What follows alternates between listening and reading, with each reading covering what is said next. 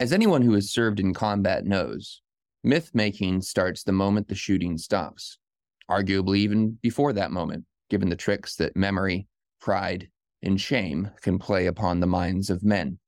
So when engaged in the craft of historical research and writing concerning war, the further back one goes, the more difficult the problem becomes.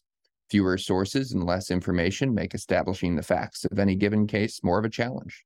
And then there's the complication that the legends themselves are of interest, whether or not they're true. Today, we are going to talk about the 100 Years' War, and specifically the Battle of Crécy, the Battle of Five Kings.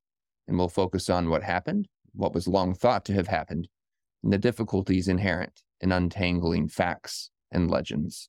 It is a prescription for war, this Iraqi invasion of Kuwait. December 7th, 1941, a date which will live in infamy. The bloody experience of Vietnam is to end in a stalemate. We continue to face a grave situation in Iran. The people who knock these buildings down will hear all of us soon. We shall fight on the beaches, we shall fight on the landing grounds, we shall fight in the fields and in the streets. We shall never surrender. Hi, I'm Aaron McLean. Thanks for joining the School of War. Delighted to be joined today by Dr. Michael Livingston. Michael teaches at the Citadel down in South Carolina. He is the author of numerous books, most recently, Crécy, Battle of Five Kings. Of course, Crécy is a battle that occurred during the 100 Years' War. And Michael, my first question for you is, you teach at the Citadel, you teach folks who are going to be future officers for the most part. Many of them, I guess they go to all services out of the Citadel. Is that right? Yeah, that's correct. Yeah, it's like VMI. We're a school where people can go all over the place. About half of them go into the service in any given year. I tee you up with a question here that I, for a scholar of military history like yourself, I hope you appreciate it. They're going to go into a profession of arms in the 21st century. We got cyber, we got space, we have aviation, we have all sorts of stuff that didn't even exist in the 14th century. And of course, we also have infantry and things like that too, but it's pretty different. So what's the, why the 100 Years' War? Why is your scholarship focused on this? Why would it behoove future officers, the Citadel, or current officers, or anyone interested in war for that matter, to pay attention to something that happened in 1346? Warfare, despite our movement towards cyber and this kind of stuff, remains fought on basic principles. One of the things that happens in the Crécy campaign, for instance, is the importance of wet gap crossings. The French are using rivers to control the English and prevent them from moving in the directions they want to. And actually, I had this conversation with a fellow medievalist, I won't name names, who said at one point, well, I think the rivers didn't matter. And I thought, no, they did. It's kind of important logistically. And then, literally the next week was watching, the news coming in from Ukraine of how the Ukrainians were using, rivers, wet gap crossings to prevent, the Russian forces from moving freely. And this stuff matters. And though, now we're dealing with tanks, now we're dealing with this other stuff, it's still the same issues of topography, terrain, logistics, getting men around. And in some respects, I find talking about these things in the 14th century, in the case of Crécy, is actually a kind of clean vacuum in which to discuss this stuff. It's free of politics or, well, I've got a, family here, family there. It's kind of in a vacuum. Nobody's really got a dog in the fight right now, so we can sort of just talk about it on a really basic level of, the principles of war and seeing them in action and seeing them take place from a safe distance, so it is, it's kind of, there is no cyber in Crécy, but there is plenty of propaganda. Yeah. They were still dealing with it. So it's all kind of there. It's just at a remove from today. That sounds all very smart to me, though. I will say I lived in the UK for a few years, and I was actually struck by, if there's a natural resentment to another country in the United Kingdom, is by far and away France. I mean, France is absolutely at the top of the chart of countries that my English classmates were sort of knee-jerk and habitually despising of. Oh, yeah. Yeah. I kind of worry, I joke about this. I'm sure it'll never happen, but, I worry I got to go over to England for a lot of my research. And at some point I'm like, man, are they going to let me back into the country? I don't, they're going to be like, I don't know, you're being too friendly to those French over there. I don't know if that's going to be a problem. Your book is kind of iconoclastic in certain ways, and we'll get to that. What I'd like to do, I will confess I'm not a medievalist. I'm kind of curious about how you ended up in that time frame of specialization, but I expect that probably a lot of our listeners don't know much about the 100 Years' War, besides the fact that it was a really long war between England and France. So I thought we would start really big picture. If you could give some sort of political and strategic context overall. Your book actually, more or less starts at 1066, but we'll move a little briskly. But tell us what we need to know about the big picture, and then we'll zoom into the battle. And I want to hear about the sort of methodological questions that you address in the book, and then we'll get to the what actually happened. But so the 100 Years' War, what's going on? Why are England and France fighting? Like any conflict, there's lots of reasons. There's economics, there's all kinds of things happening. But when you boil it all down, the straw that broke the camel's back here is that Edward III has a claim. He's the King of England. He has a claim to the throne of France that he believes is better than the claim of the current King of France.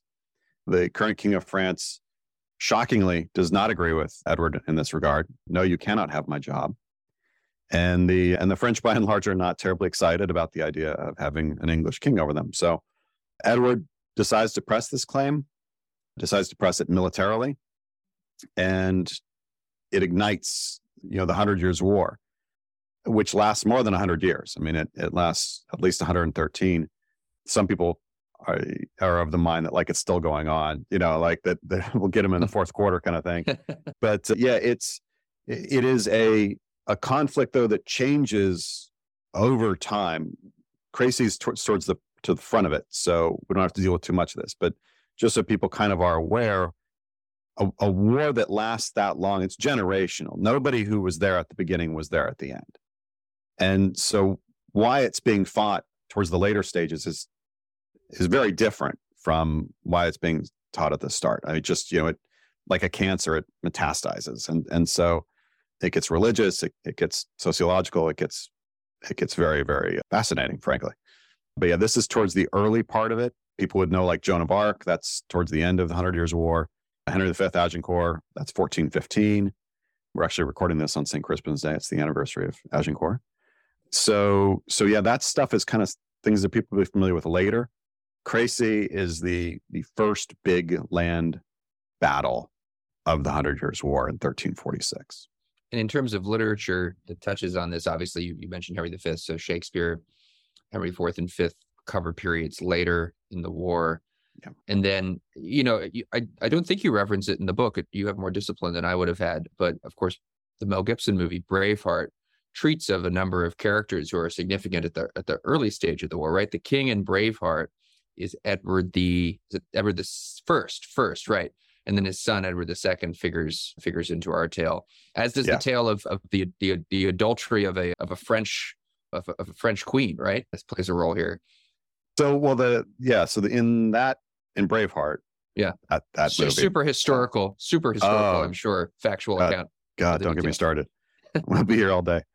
The son of Edward I there is Edward II, and his wife then in that movie, Mel Gibson's William Wallace has an affair with.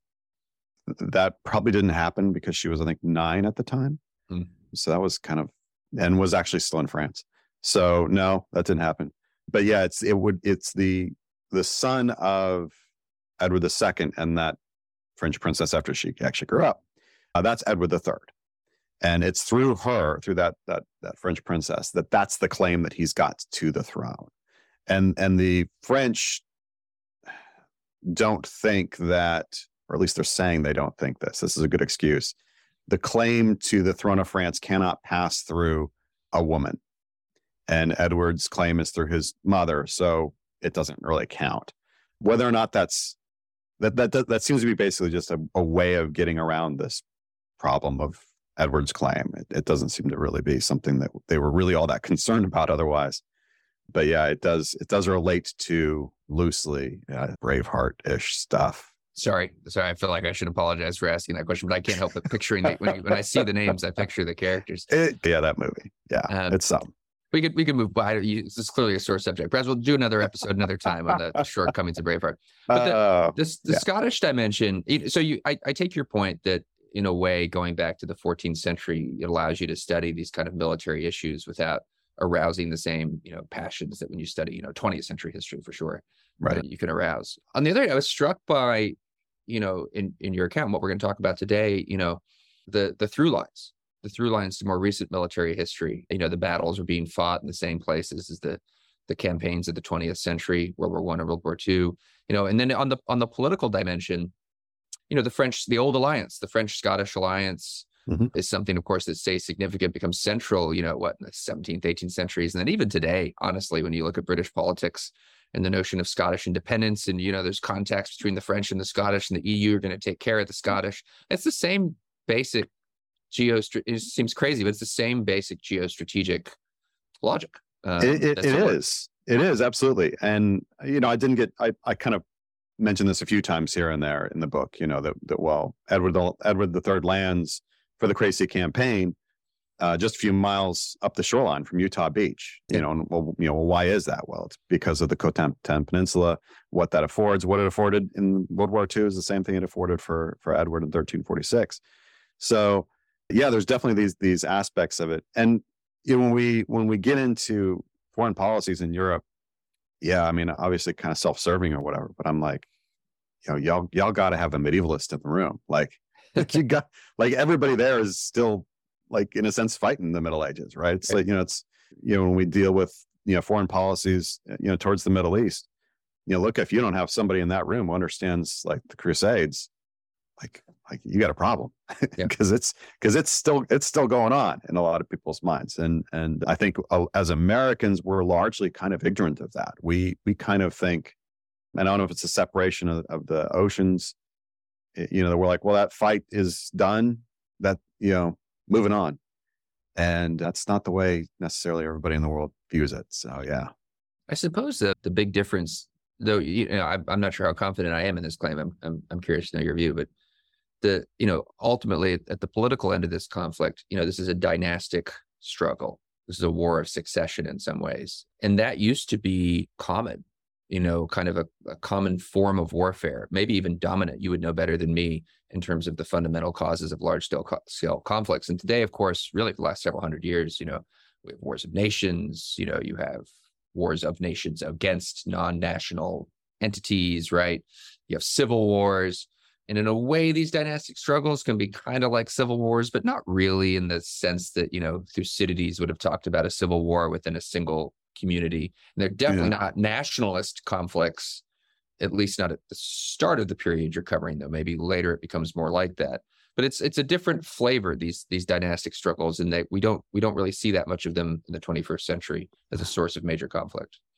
Yeah, I think that's generally true. It is one of the things we have to kind of check at the door when we go back is our modern conceptions of nationhood and nationalism and everything that kind of flows from that, because they didn't necessarily have, we're fighting for France. Like, what the hell is France? Like that, that didn't have a sort of definitional quality that it has for us today, right? It's those are the borders, like, so that's France.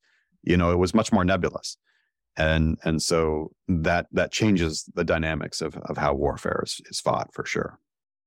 So let's bring it up to the 14th century and on the approach into the year in question here, 1346. So you're the English king, you're looking across the channel. There's a series of invasions in this period, including the one that we're going to focus on today. Talk a little bit about the sort of overall objectives of such an England. Why invade France specifically? In addition to just winning the war, like how are we going to win the war by invading France? What does the military geography look like from the English vantage point? Why, for example, in 1346 landed Normandy versus somewhere else? Yeah, the main reason that he lands in Normandy in 1346 that we can tell is that this is relatively undefended, because most of the fighting at that point is in the south of France. So the situation on the ground is that the English held, going back to Eleanor of Aquitaine and a whole bunch of things in the past, the English held a significant chunk of what we would now think of as kind of the lower left corner of France. It was an area called Aquitaine or Gascony, Guyenne in certain parts of history. That area, the French wanted the English out. And in 1346, the French army had gone in and is pushing back against the English holdings now. The English, there's a particular castle, I don't want to get too far in the weeds here, but they're holding back the French army via this one castle, and have called for reinforcements, like send in the troops on the English side.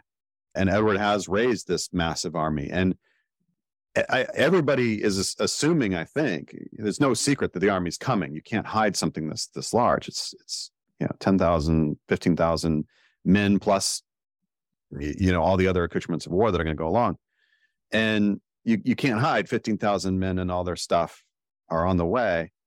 The French thought it was coming to the south of France. They thought it was coming down to help relieve the siege and push back against the French down there. So there was really kind of no defense on the Normandy coast when he lands there. There's nobody to really stop him from landing, which is pretty terrific. Now, exactly what he planned to do is tremendously difficult to understand. And the problem we have is our sources are almost all written after the fact. And the English sources are very keen to say that what we did is what we planned to do, right? I meant to do that, as we used to say on the playground, right? I tripped. I meant to do that, right? It looks cooler if I meant to do it. So they want to say that what ended up happening in the campaign is exactly what we planned. Well, that's ridiculous. It's not true. I kind of go through the campaign and show why that's not the case. So we know that that's not what the plan was. So what was the plan? Well, unfortunately, we don't kind of have that. We have to extrapolate that. We have to triangulate what that is. I think that he's creating a beachhead and is hoping to provoke a response that will end up in a kind of mano-a-mano fight with the King of France, King Philippe. And the result of that, hopefully, would be Philippe dead, and I'm king. Like, voila. That said, and I talk about this in the book, you didn't want to fight a battle just to fight a battle, because battles are controlled chaos, right? They are not. There's always the chance something can go wrong, and that's not a risk you want to take. Just kind of like for the fun of it. Like this is something that is an absolutely terrifying endeavor. So you wanted to fight a battle in the best situation possible for your side. You would of course talk about, I'll fight you anywhere, anytime, like we're doing this, I mean, it really kind of, I don't know about other people's childhood, but I keep kind of projecting back to my childhood days, and well, there's going to be a fight, and everybody's like getting amped up, but like neither one of those guys really wants to fight, right? I just want the other guy to back down, and well, where is it going to be fought? How's it going to be like there's kind of an arranged dance to all this, which is everybody trying to get the upper hand without having to do anything. And that's really the same as it was then. Edward is like sending letters. I want to fight you right now, man. Right now. You're such a coward. Why don't you fight me right now? But at the same time, he's, neither of them is anxious to make it happen on, at any given time. So yeah, he hits where it's least expected and has tremendous success right away, which puts the French in a bind. And I was struck, just to linger on the moment, about these formal challenges. I was struck by that in your account. It's not something I'm familiar with in either earlier or later history. It's maybe because I haven't spent much time reading about the Middle Ages, essentially. I mean, it had a sort of courtly flavor to it. But of course, as you point out, there's a propaganda element here that's more complicated. It's not just as straightforward as I want to fight you, so let's go fight. There's more going on than that. Yeah. I mean, it's spin, right?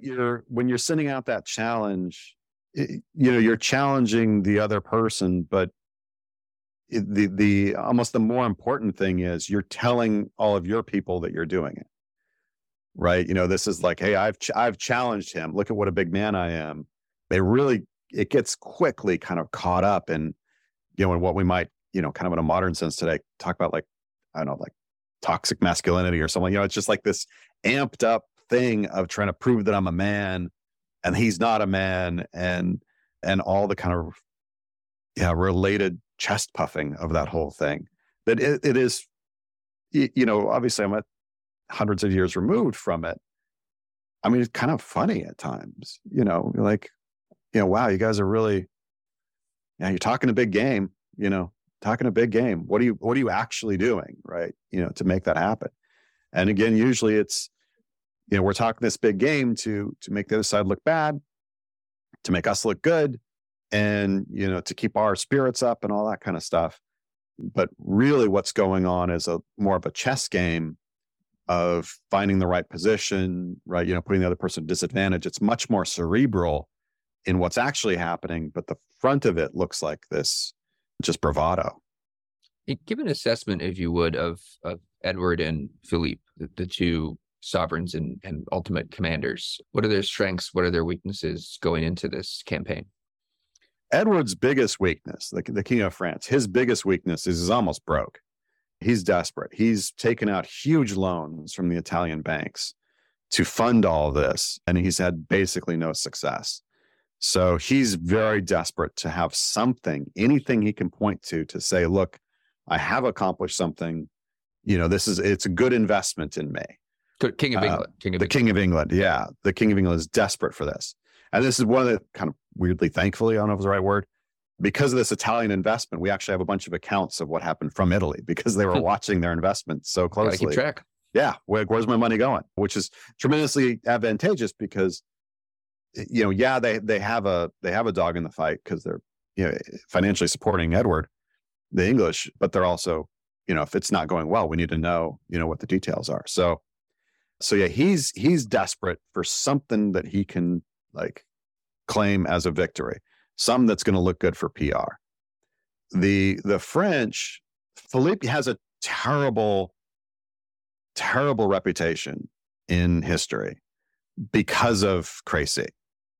And I've kind of argued this is not wholly without merit. I mean, at the battle, he makes some serious mistakes.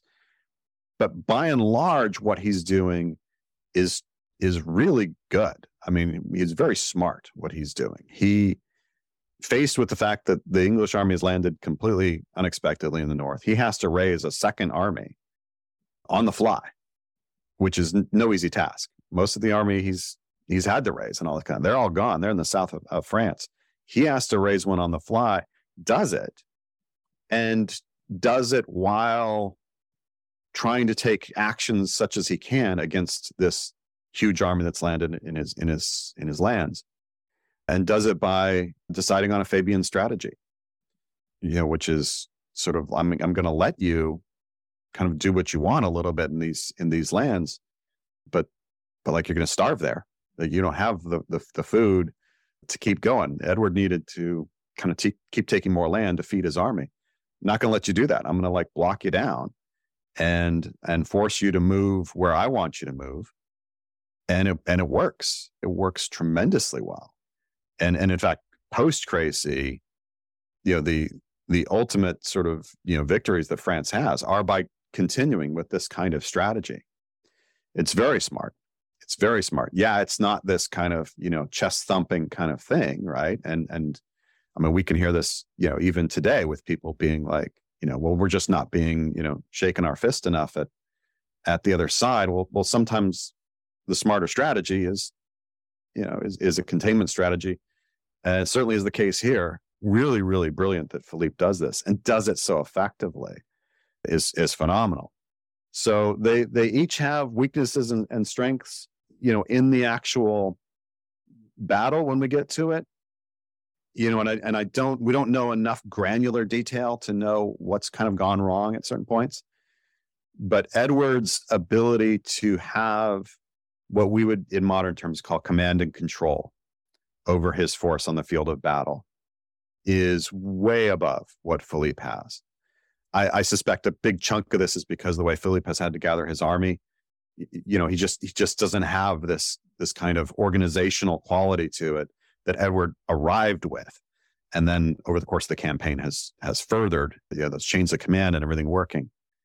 So in the end, Philippe is really, really done poorly by the fact that he does not have this same thing. I know that from an English perspective, people would be like, well, that's because Edward's. I mean, he's Edward. He's the king, and he's a true king and a true leader. And obviously Philippe is not, because he's French or something like that. I mean, there's lots of mitigating factors in the way that these armies were raised and how on the fly it was for the French. So yeah, they have benefits. I mean, the French are fighting at home.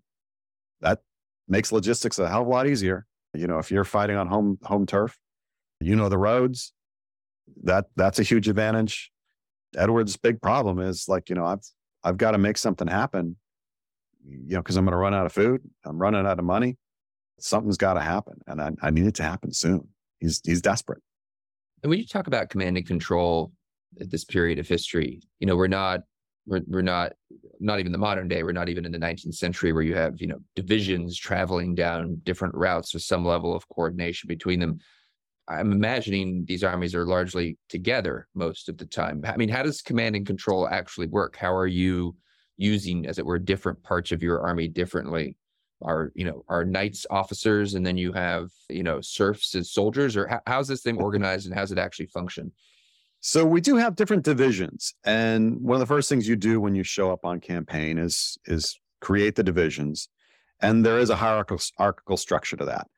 The people on top, generally speaking, almost entirely speaking, are of noble birth, right? So there's a kind of your governing structure at home is your governing structure here. And these men were raised for the army, often through those same structures, right? You as lord of such and such a place are going to provide this many men with this much, kind of armor, that kind of stuff. Show up on this date. Let's go.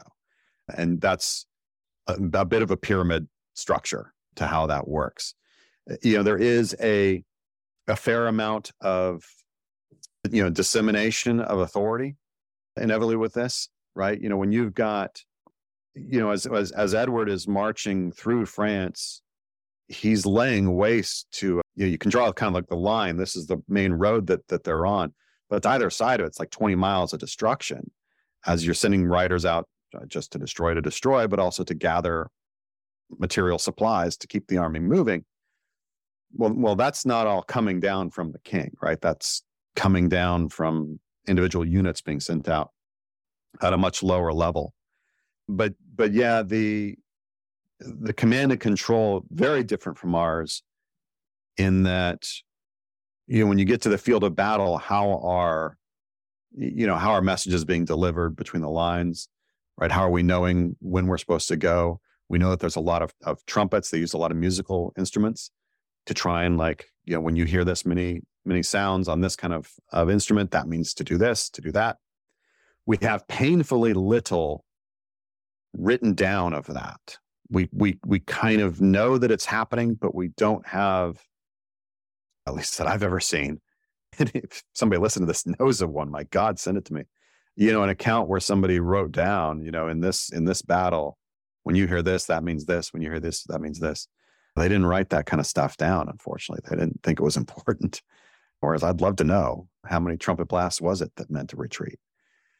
But they were kind of using these auditory mechanisms to get those messages around.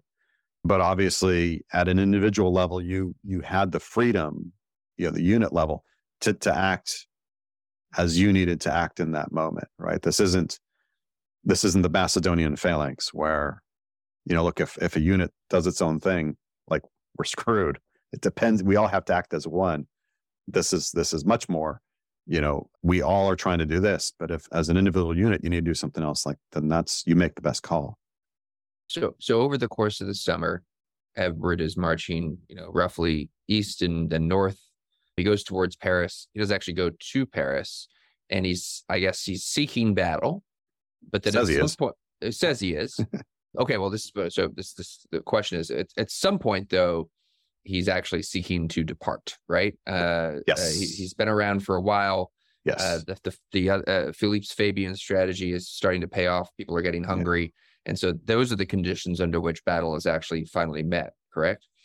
Correct. Yeah. So the Fabian strategy Edward appears to, he takes the city of Caen, which is a big get. He gets a lot of money that he sends home, and sends with that messages that to have a fleet meet him at basically at the mouth of the Somme. So he thinks he's going to march to the Somme.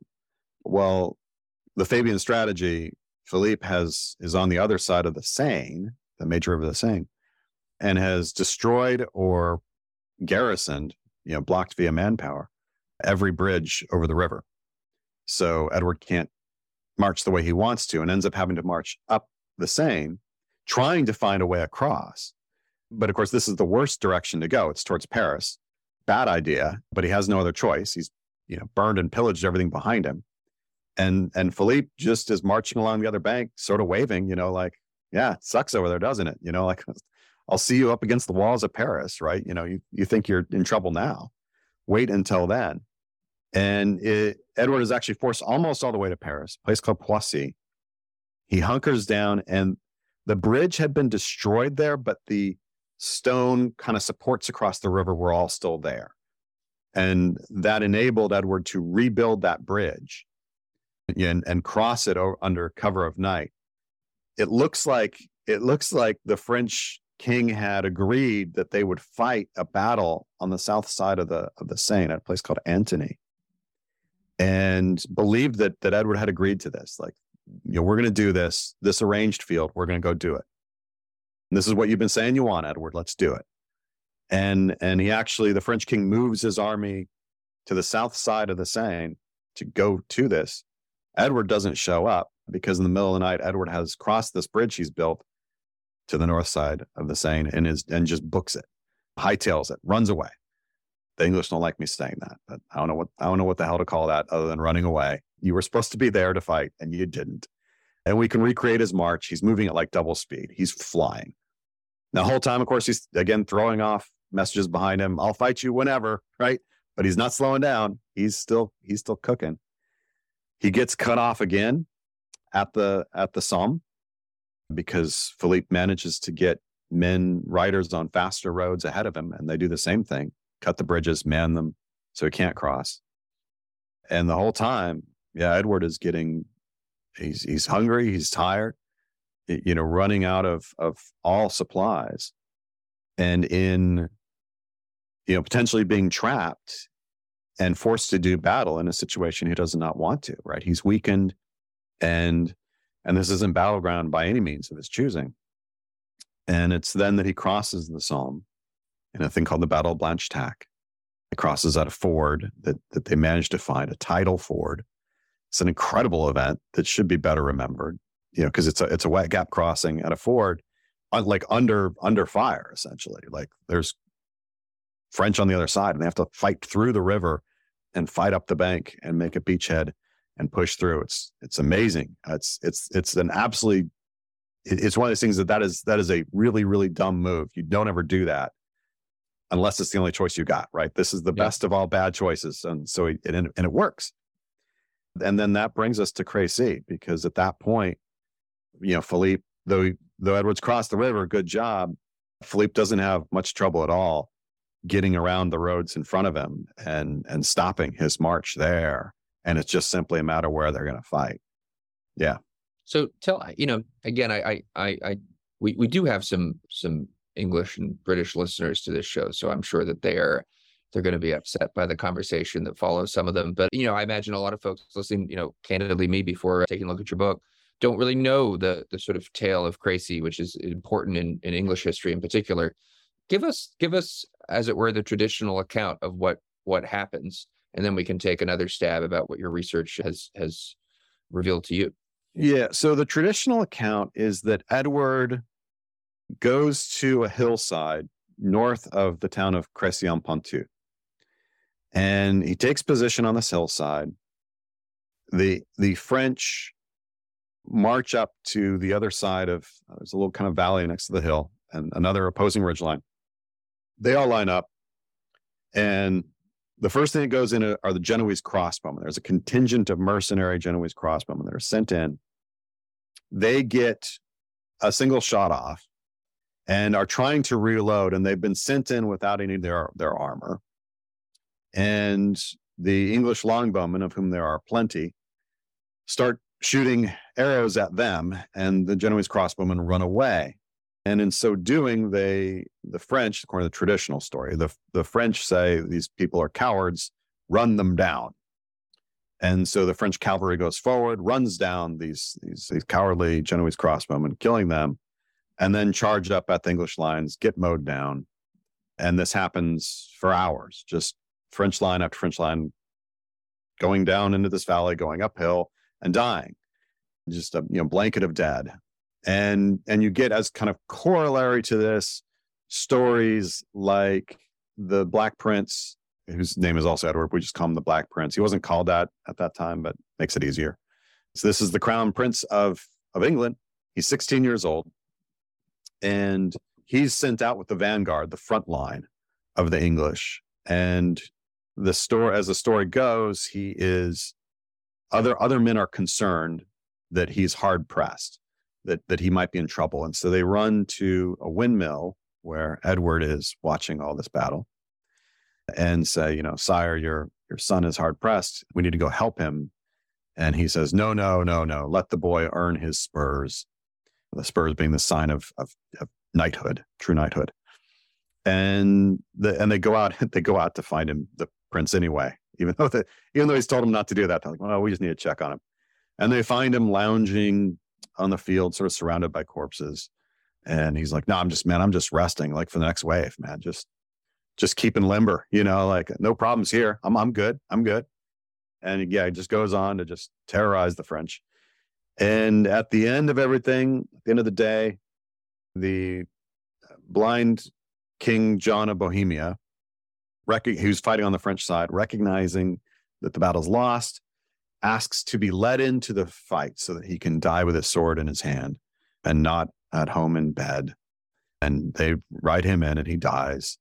And the Black Prince finds his corpse and is moved by this and has all kinds of, chivalric, what a man, what a great man for doing this. Supposedly takes elements of his crest and makes them his personal crest. So the three-feathered crest of the Black Prince becomes the three-feathered crest of the Prince of Wales, even today.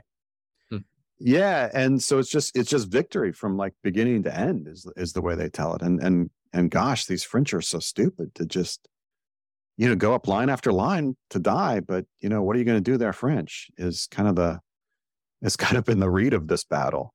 And the five kings you make reference to in your title. So you have Edward, Philippe, the Black Prince, future king, King of Bohemia, and who's the fifth? And there's the King of Romans. And actually, I don't count the Black Prince in that. Because he never gets to be king. Oh, I misspoke. Yeah, his father lives too long.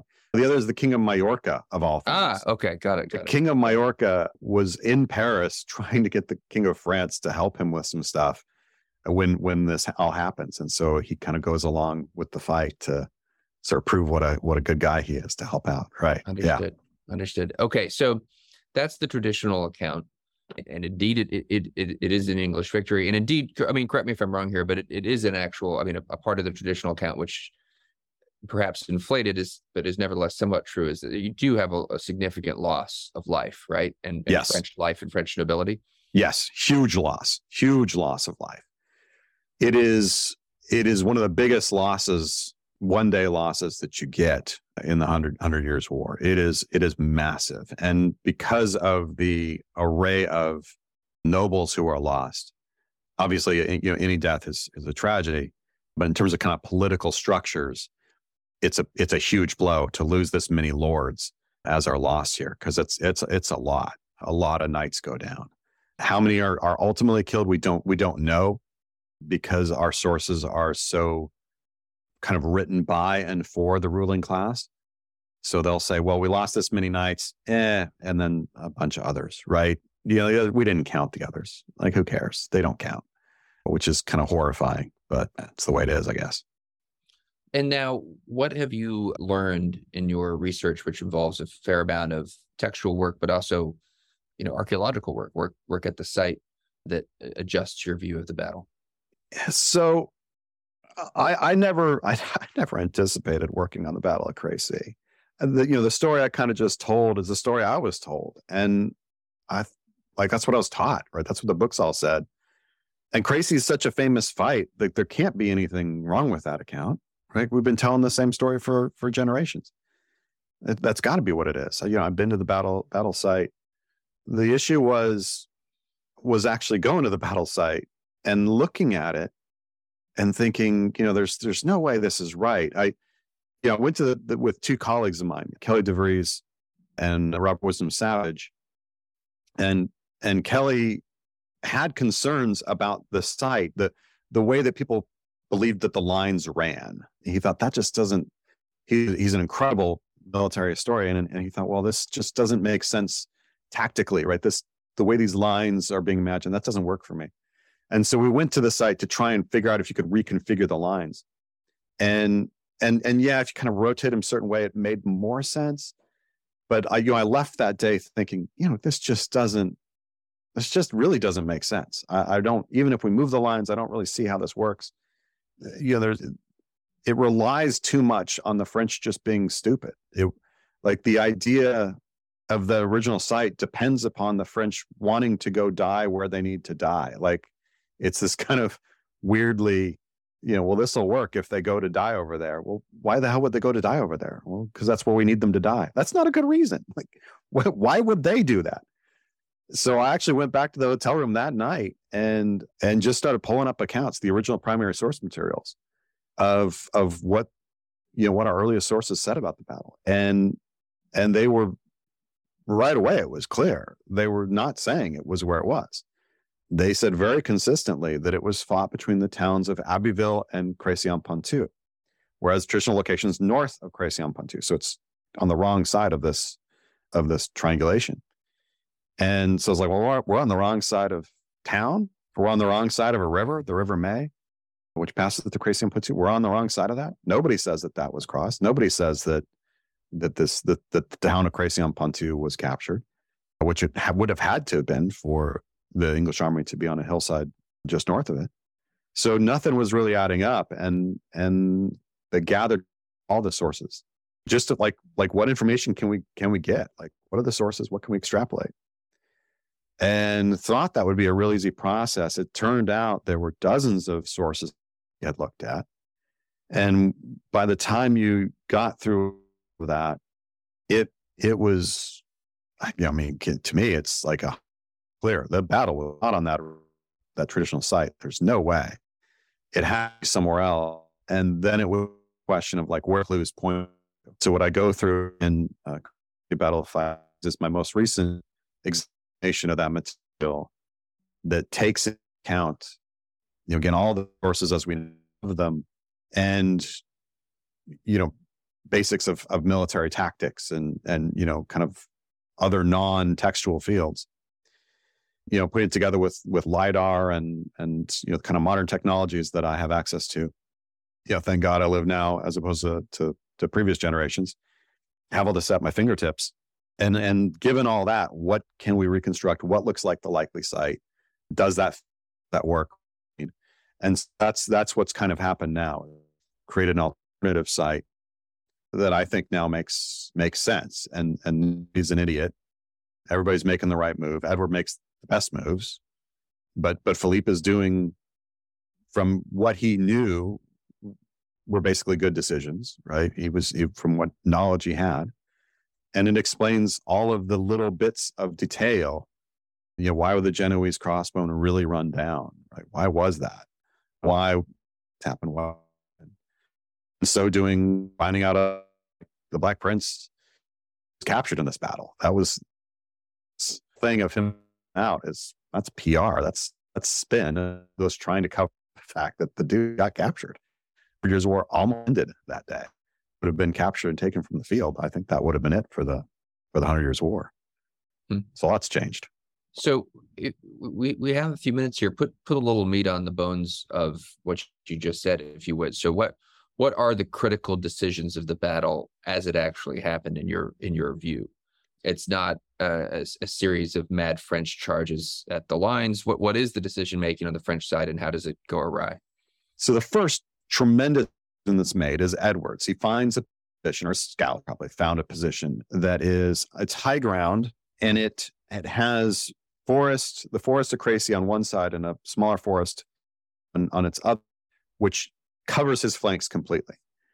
And he's able to, the gap between these to cover with the wagon creates what's called a wagonburg, a field fortification of turning his wagons sideways and basically making a wooden wall to further this advantage that he's got of high ground. So he's taken a terrifically good position. His wings of archers that he's got to either side of his force are mostly hidden in these woods, so they can't be seen well, which is great. So you have an element of surprise there. And he leaves a gap in the front of this wagonburg, this field fortification, in the middle of which opening is his vanguard dismounted, so including the Black Prince. So you would have had all these kind of banners there, including the Crown Prince of England, as essentially, I think, bait, like, here, come take Black Prince. Knowing that you flanked these long, you try and charge this, you're going to become a pincushion. So that's the English have made a terrific plan. It's a great plan. On the French side, Philippe has kind of trying to sweep around in front of the English march to force them to make a stand somewhere. And that has now happened. The French now, as I can reconstruct it using the medieval roads where they've been, stream to the battle via two roads. They're all kind of coalescing at this point. They know where the English are, so they're all coming together. And what Philippe does is send in these crossbowmen first. He doesn't know that thousands of longbowmen to shoot them. The reason they don't have their armor because of verging on these roads is in the back line, and he doesn't think it's really necessary. They can go forward, shoot, and pull aside, and then French can charge up. So it's not a French cavalry charge to Genoese crossbowmen. It is a wave attack, right? We're going to hit the English lines with crossbow shots, soften it up. That's going to roll aside, and now here comes the charge of the cavalry. Unfortunately, the position that Edward has taken and where attack is a depression in the landscape in front of the English lines. So all the French would have seen is they would have seen the Genoese crossbowmen kind of march out of sight. They would have dropped out of sight right before they were getting ready to hit the English. They drop out of sight, and of course now send in the cavalry, right?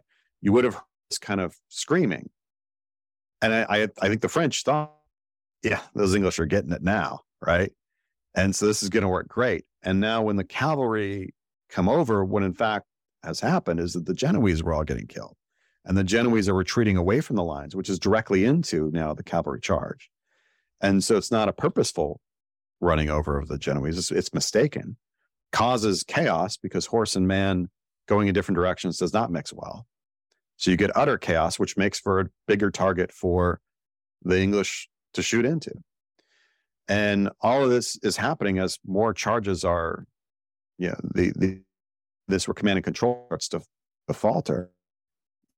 Not getting enough information to know that the next wave shouldn't go in. And by the time that becomes clear, Philippe then attempts a charge across all of the lines. And the battle then hinges on the fact that the Black Prince, the vanguard, advances, which I have to think is a mistake. This is, your bait, stay where you are.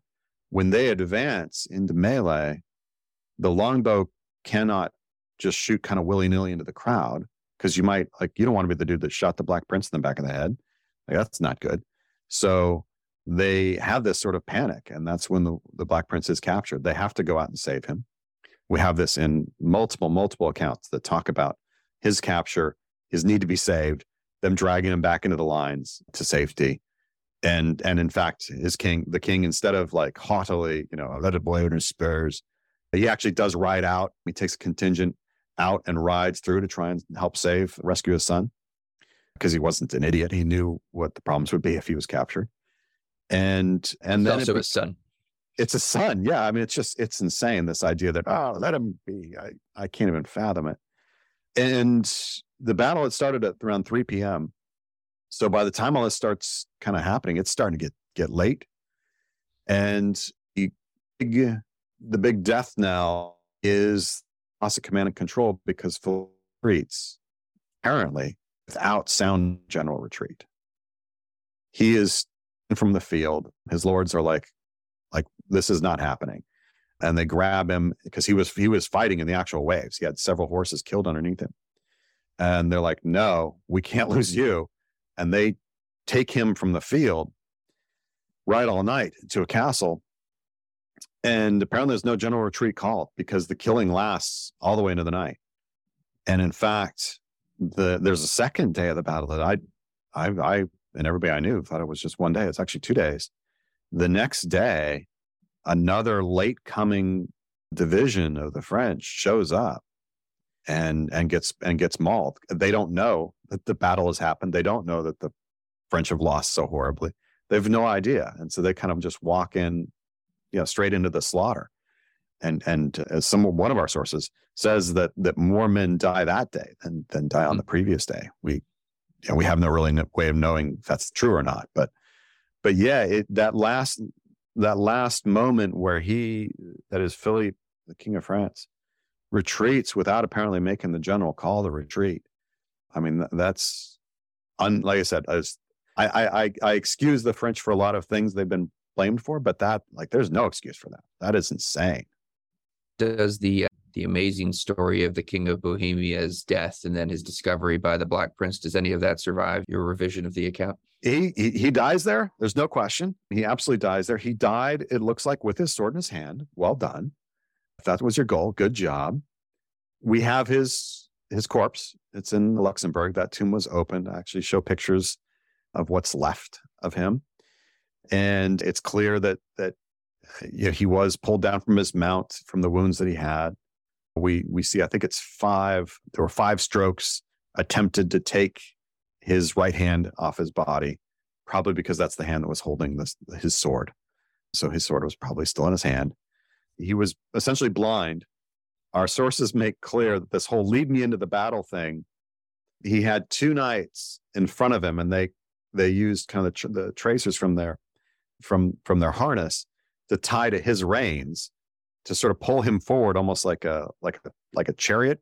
He has 2 horses in a chariot. So you had 1 horse kind of being pulled by 2 horses into battle.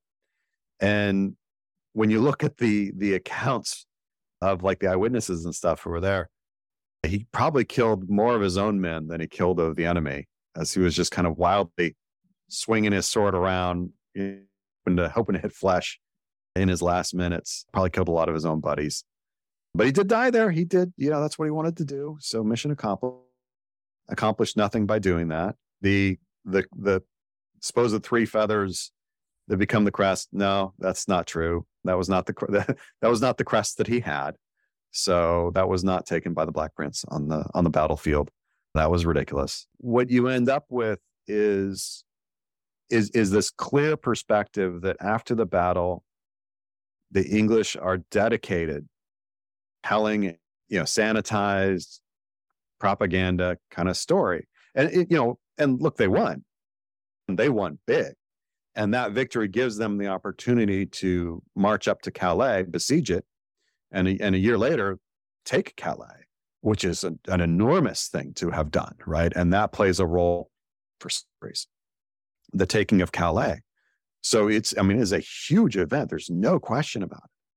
But that they also had this interest in telling a even better than it was kind of account, right? We didn't lose a single man, they sometimes say. Yeah, no, that's not. We know that there were men lost. We know that, men were captured. Like, we have all that. But that's not the story they wanted told. They wanted this, the Black Prince was amazing. He's such a man. We all can't wait for him to be king because he's so amazing. Of course, he dies before he can become king, but they didn't know that yet. And the Siege of Calais, this is, of course, that wonderful Rodin sculpture. Yes. There's a cast of it in the Metropolitan Museum of Art in New York that I've seen many times. But this is connected to this siege, correct? Correct. Brewers of Calais is my favorite statues in the entire world. I love that statue. It's amazing. And yeah, the story there is after besieging Calais, when Calais finally says, "Yeah, we're done for," you can have it. Edward is so furious that it held out this long. He's so mad. He says, "We'll send out these burghers, these rich, well-connected citizens. Send them out in their undergarments, essentially, with nooses around their necks, because I'm going to hang them all. And if you'll do that, then then maybe I'll spare the rest of you."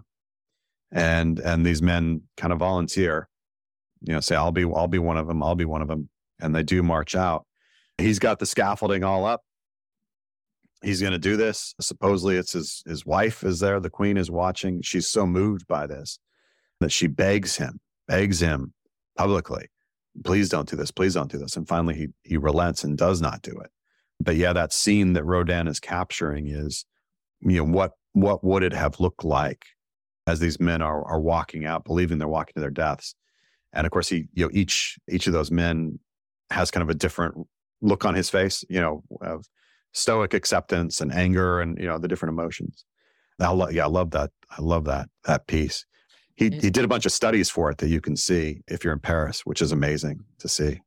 For some reason, I have it in the back of my mind, and maybe I'm making this up, that there's some sort of connection between the story of the Burgess of Calais, and specifically the nooses, and the French fourragère, which I wore when I was a member of the 6th Marines. It's the shoulder cord that you wear with your dressier uniforms. My father wore it his whole career because he was in the 3rd Infantry Division in the war, and I believe the 3rd Infantry Division was decorated by the French government during the war. So if you're in the unit when it earns the award, you wear the award the rest of your career. Whereas if you otherwise you just wear it while you're in the unit. There's that the fourragère, that shoulder cord, has some sort of connection to the idea of a noose, correct? I don't know if that's related to Calais or not. Okay. I don't. And now I'm like, well, I guess what I know I'm doing after I get off this call. To be continued. Then we'll figure that out. I don't know that it has an exact tie to Calais itself. It seems the reference is something along the lines of at some point there was a unit that was going to be executed, right? And then it becomes this ironic, they later distinguish themselves, and so the noose becomes the sign of their valor. Nice. But nice. Then perhaps I'm conflating things with Calais. One of the things with Crécy, Calais, we ultimately see the same thing with Agincourt. They become like magnets, right? And stuff gets like sucked into it and attached to it that isn't reality, but almost like we want it to be reality, right? That it makes for such a cool story that it would be that way. And then we become entrenched in that and become protective of that, that myth or whatever it is, because it's important to us now, and it becomes, identity, and people don't like it when their identity is attacked, as I find in my research. Final question for you. Yeah, I want to be respectful of your time here. So, what happens in the 100 Years' War, and is there a through line from the Crécy campaign to the conclusion of the war, or is just the passage of time so long and the ups and downs thereafter so tumultuous that there's really no causal effect from Crécy through to the end? There is a through line in the sense of this causes Calais and that causes X and Y. The book I'm writing right now is Jean Agincourt, and it's Henry. I sincerely believe Henry V is looking at the Crécy campaign. Like, that's his plan. I'm going to do what Edward did. Like, he's trying to recreate that without any of the warts. Does this like perfection of glory. So it's the model glory. This is the thing that you want. And so that's what Henry's going to try and get for himself, to the point that he tries to march across that same ford that Edward used, right? He's like, I'm going to march literally in his footsteps. Amazingly ends up winning a huge battle, just like Edward had. He wins at Agincourt, and a battle he probably should have won, but for the sorts of reasons which are cool. Yeah, Crécy has memory that lasts and continues to inspire all the way through the 100 Years' War, and on both sides, right? That the men of France are like, remember Crécy, where we got our butts kicked. We need vengeance, but also we need to learn from that mistake. And so in that respect, it has a long life. It has this important value. But it also, the 100 Years' War does, as I said, it metastasizes. And one thing that, again, I'm probably not making any friends by saying this, but it's true. The English lose the 100 Years' War. Like, that tends to get, I think lost in a lot of perspectives of this. It's like Crécy, Agincourt, huzzah, 100 Years of War. Yeah, they speak French in Northwest France. Right. Yeah. You're like, at the end of all this, y'all lost, and the real killer to you was a young woman. And I remember having discussion with a colleague that was saying, well, the French are just. When I said, well, it would have been stupid for the French to do this or do that at this battle, and it's, well, but the French are stupid. And I was like, well, they won the war, so what does that make you? Like, I don't know where you're hoping to accomplish there, because now you're saying that you got beat by these fools. I don't know if that logic's good. Because they ultimately win. As you said, you go to Calais, that's French. They win the war. And that, them winning the war ultimately sends England straight into the Wars of the Roses. That's, that is a direct outcome of the 100 Years' War. And of course, that's hugely important, Wars of the Roses. One last comment before we close here, which is, I just thought it was cool that you have a foreword to your book by Bernard Cornwell, who I grew up on the Sharps novels. I know he's written any number of other series, but those are the ones I've read. I think I've read every one of them between the ages of 12 and 14 or something like that. They're magnificent. So that was Bernard's a cool dude. But as the previous to this one, Battle of Never, he had asked me he'd said, you need to write this book on Battle of Brunanburh, because he has another series that's the Saxon series. It's the Last Kingdom series. And it culminates with the Battle of Brunanburh, and he'd been using my research for that. So we were at lunch, and he was like, you really should just do a popular book on that. He's like, and I'll write the foreword for it. And I was like, well, I think that guarantees me some sales. So hell yeah. But I was supposed to be working on the book on Crécy. And, I told him, he said, well, I'll write you a foreword for that one too. Oh, okay, Bernard. Okay. Thank you, sir. Yeah, he's a good man. He's tremendously kind, and what he says about me and my work is awesome. Michael Livingstone, author of Crécy, Battle of Five Kings. It's been a fascinating conversation, no doubt a controversial one for our English listeners, and I'm grateful to you for joining today. Thanks for having me. I appreciate it. This is a Nebulous Media production. Find us wherever you get your podcasts.